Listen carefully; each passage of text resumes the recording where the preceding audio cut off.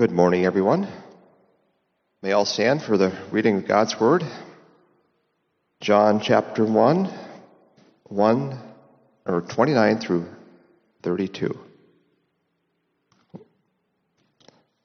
The next day, John saw Jesus coming towards him and said, "Look, the Lamb of God, who takes away the sin of the world. This is the one I meant when I said, 'The man who comes after me has surpassed me because he is before me.' I, myself, did not know him, but the reason I came baptizing with water was that he might be revealed to Israel." Then John gave his testimony. "I saw the Spirit come down from heaven as a dove and remain on him." So it remained on him.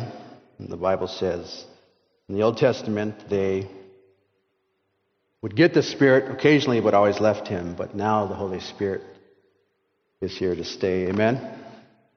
Amen.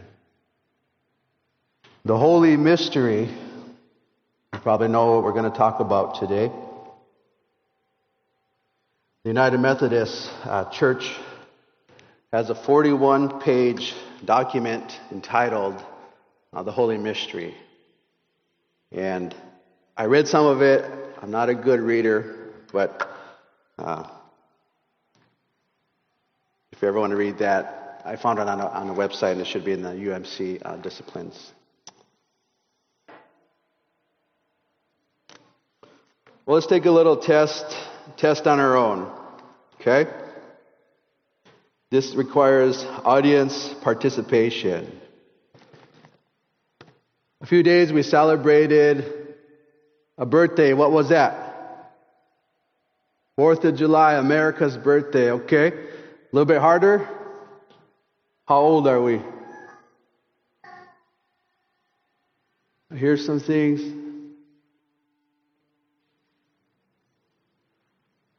Two what? 243. All right. Amen. Correct.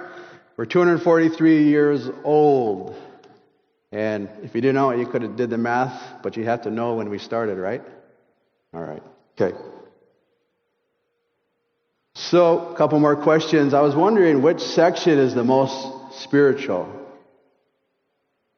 I was even trying to find if there was a study on it. If people who got here in front first, early, what? But here's an easy question. What is this?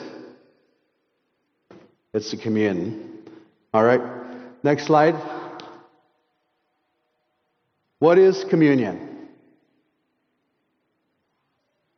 Seen a hand out there. What's communion?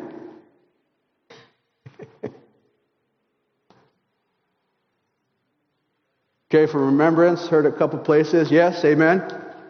What else? Why do we take communion?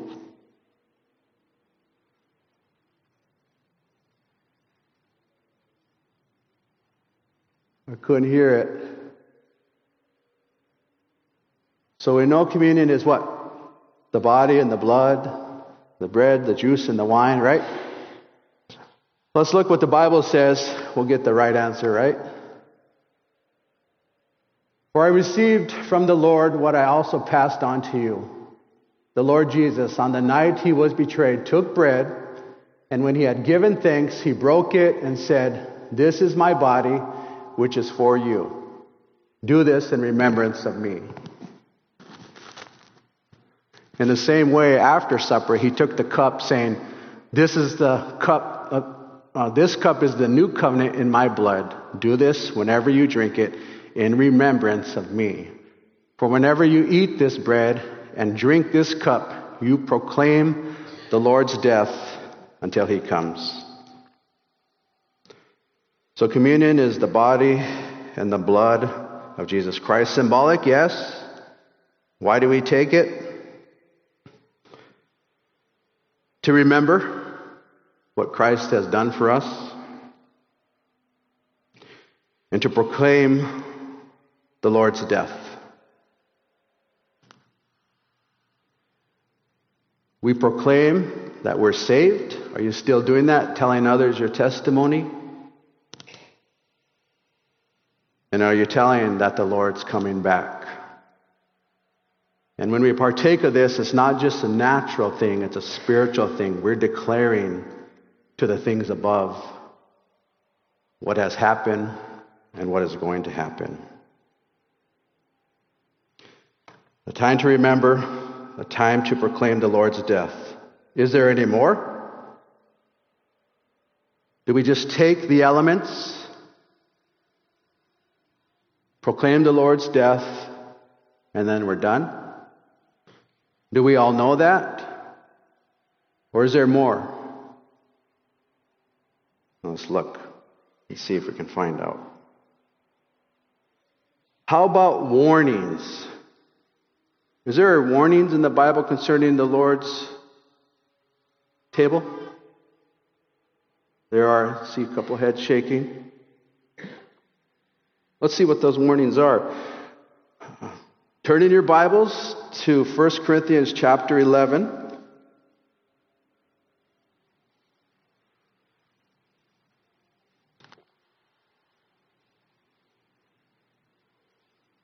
First Corinthians chapter 11, verses 27 through 30. The word of the Lord says, "Whoever therefore eats the bread or drinks the cup of the Lord in an unworthy manner will be guilty concerning the body and the blood of the Lord.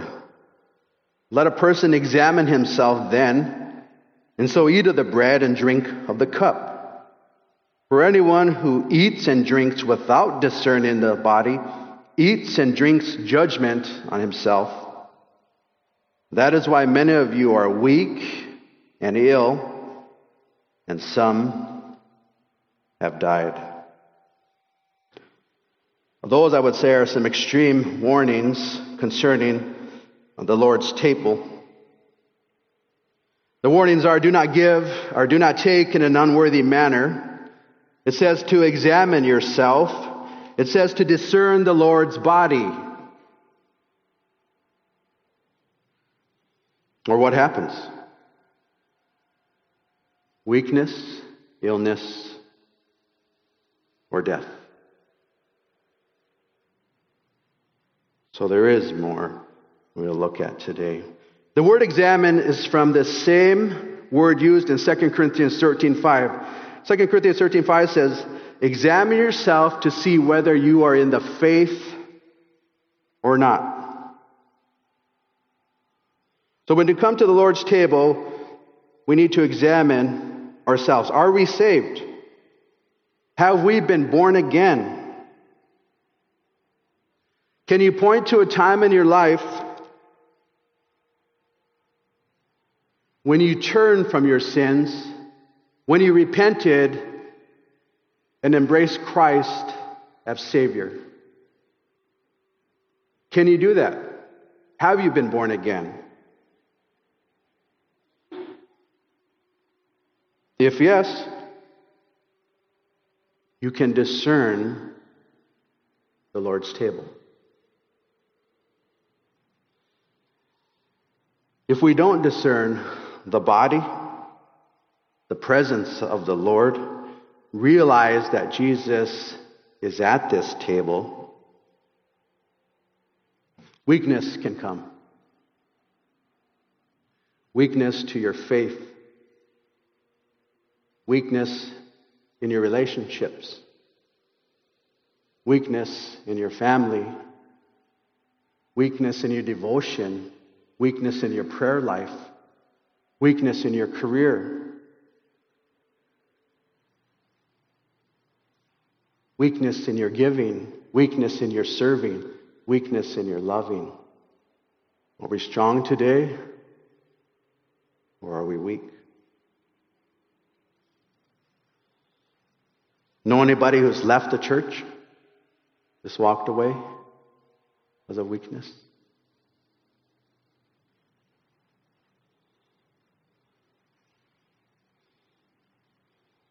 Weakness comes if we don't discern the Lord's body. Illness. Common cold, to a major illness, a major sickness, a disease. You know anybody like that? You know anybody who's not healthy emotionally? Not healthy mentally, not healthy in their body, not healthy spiritually. You know anybody like that? They're making decisions that aren't healthy. Maybe they're not discerning the Lord's body. Know anybody who's in a cult?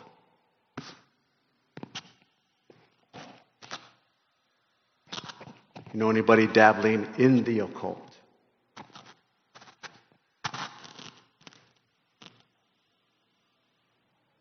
Discerning the Lord's body. And in death, that's self-explanatory, is it not?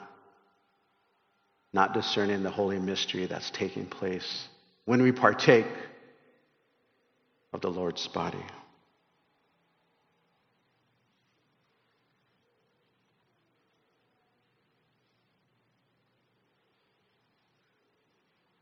Have the next slide, please. Chad Sykes says, I have become convinced of the real presence of Christ during communion. Next slide.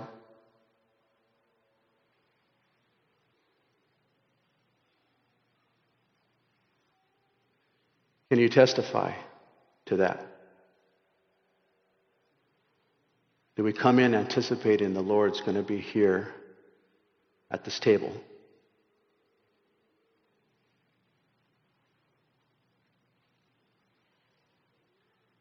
Can we give a testimony of we came to partake of communion and we got healed? There's testimonies like that. There's change happening. One time I took communion. I ministered at another church as well, so I took communion twice, and then I went to a place I should not have went. And that caused all kinds of problems for me. This is serious things that are taking place here at this table.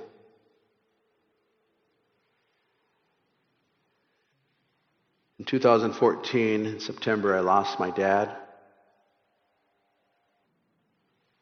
In November of that same year, I lost my sister to a car accident.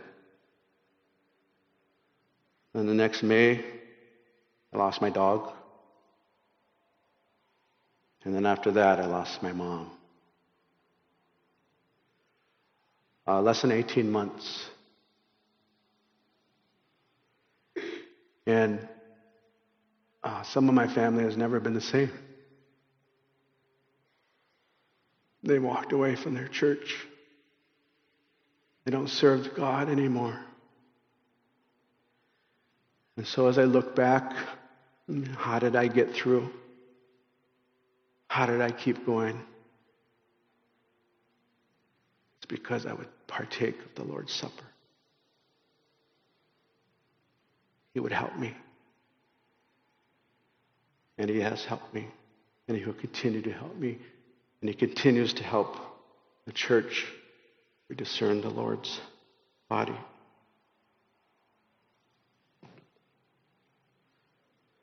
So discern means to know that He's here, is it not? So when we discern, when we partake, when we see Jesus, we get healings, we get strength, we get the abundant life.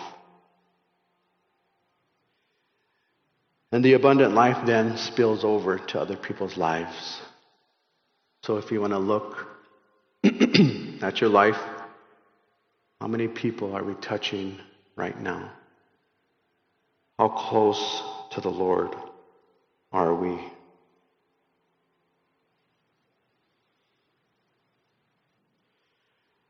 Sharing the Lord's table. Sharing, we get the word communion, communion with the Lord. If you From the Greek, it means koinonia. And of course, we know that that means fellowship. So when we come to spend time at this communion table today, we're going to be fellowshipping with the Lord, sharing with the Lord, experiencing His real presence. That's the holy mystery. In a couple minutes, we're going to pass the elements for you to take. Can you say, "Behold, the Lamb of God that takes away the sin of the world"? Look, the Lamb of God is here. Look, Jesus is here. Can you say that? Can you testify about that?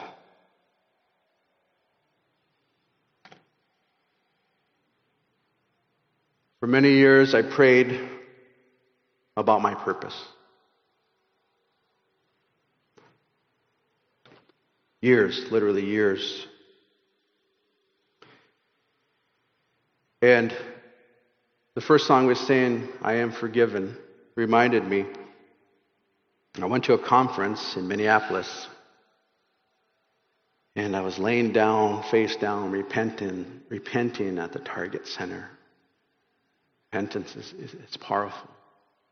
I was back in the stands. We were singing that song, "I Am Forgiven," and I could look up and I could see the lights up in the upper deck, and they looked like stars.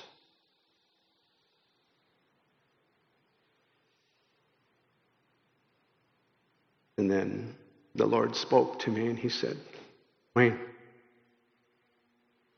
you know what your purpose is?" He said, "It's me, Jesus.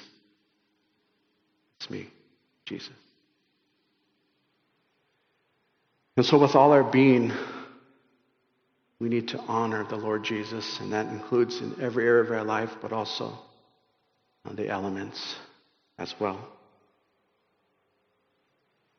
I'm going to close with a story. It's a fictional story I heard from Matthew Kelly. And he talks about there was an outbreak of influenza in a third world country, and it began to spread. And he said 4,000 people, it quickly grew to 4,000 people infected. And so they were trying their best to contain it because there was no cure. And the result was death. So it began to spread, and then they began to close down borders of each and every country because they didn't want this to spread. It was deadly, it was fast, and it was going through. But 6 people in New York City contracted the virus, and now in the United States it began to spread rapidly. And so the scientists and the doctors and all the elite people like that began to work on how to stop it. And they said, "We found it, we found a way, we found a way." But we need someone who doesn't have the virus yet. So then martial law was declared, and they said everybody has to go to their local hospital to be tested to see if they have disease, see if they have the virus. So everybody went, and this particular man went to his local hospital, took his wife and his 2 kids, son and a daughter, and went to get tested. And they sent in and they said, "You can't go anywhere because this is vital. It's moving so fast. You need to stay at the hospital." So there was many, many thousands of people in the parking lot just waiting. And then the doctors rush out. They rush out and said, "We found it. We found someone who doesn't have it. We can use this to help everybody. And they said a name. But there was so much cheering and so much commotion going on. The dad says, "I can't hear what they're saying." And no one came forward, and the doctor has a megaphone. And he says, "Will, please come up." And the dad can't hear it. And he says it a third time, and the dad just, "I can't hear. He's talking. I can't hear. What are they saying?" And then he feels a tug. He feels a tug on his shirt. Daddy, they're saying my name. They're saying my name. The dad scoops him up, rushes him in the hospital. Here's my son. This is the name you called. It's my son. He said, okay, get in here. Come quick, come quick. So they move in. He was pausing a little bit. He said, I have some forms, some consent forms, some release forms I need you to sign. See, what's going to happen is that in order for this to stop, we need all your son's blood. We need his life. He said, I didn't expect it to be a child. Could you do it? Parents, fathers, could you do it? If I said, fathers, stand up with your sons, make the decision now, could you do it? Mothers, would you try to step in if the father was willing to give his son to save the whole population? Let's say you did do it. You would go in, say goodbye to your son. Your son, young, would say, Daddy, what's going on? What are they going to do to me? Why are you leaving me? Why are you forsaking me?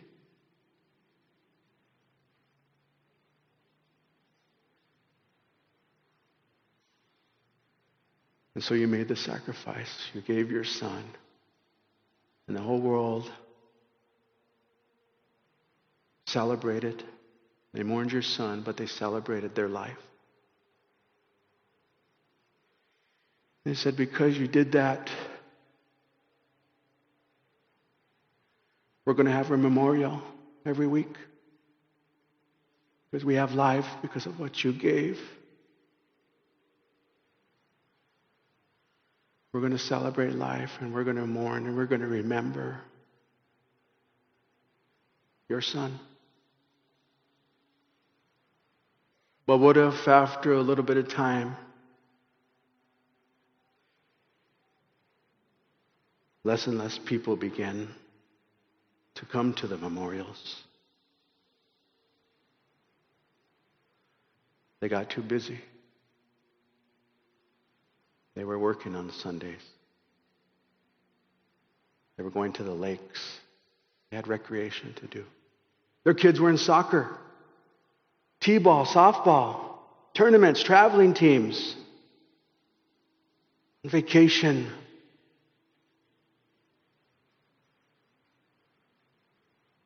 How would you handle that?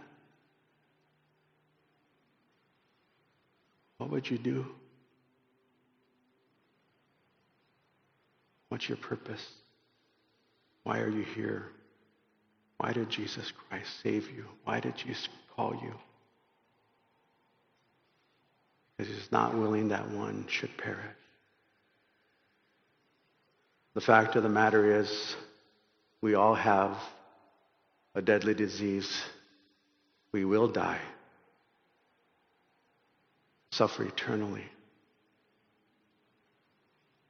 But God said, I love you so much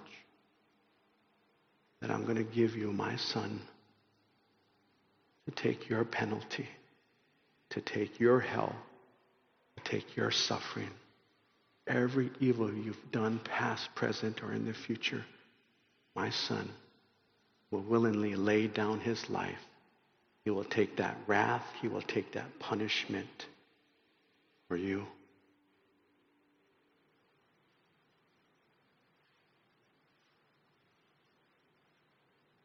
I'm going to institute a memorial this first Sunday, as we do here.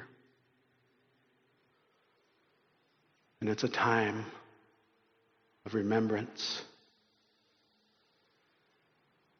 Jesus Christ came during a time when the death penalty was the worst. If he came now, he would have died by lethal injection. That have been hard. But yet, He chose the time of crucifixion. Let you know the weight of how evil, how bad sin is.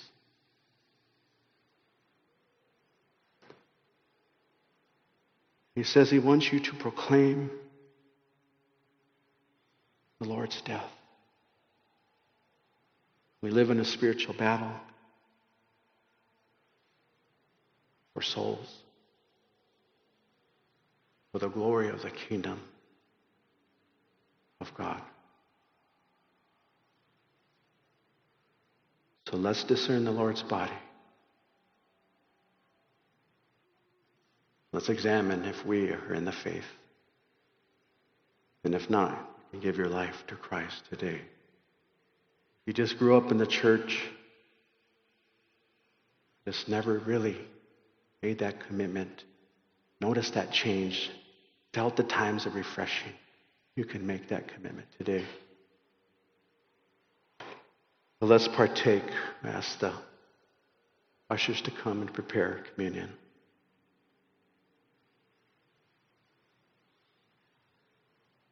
May communion be different today. May the Holy Spirit come. May you see the Lamb of God.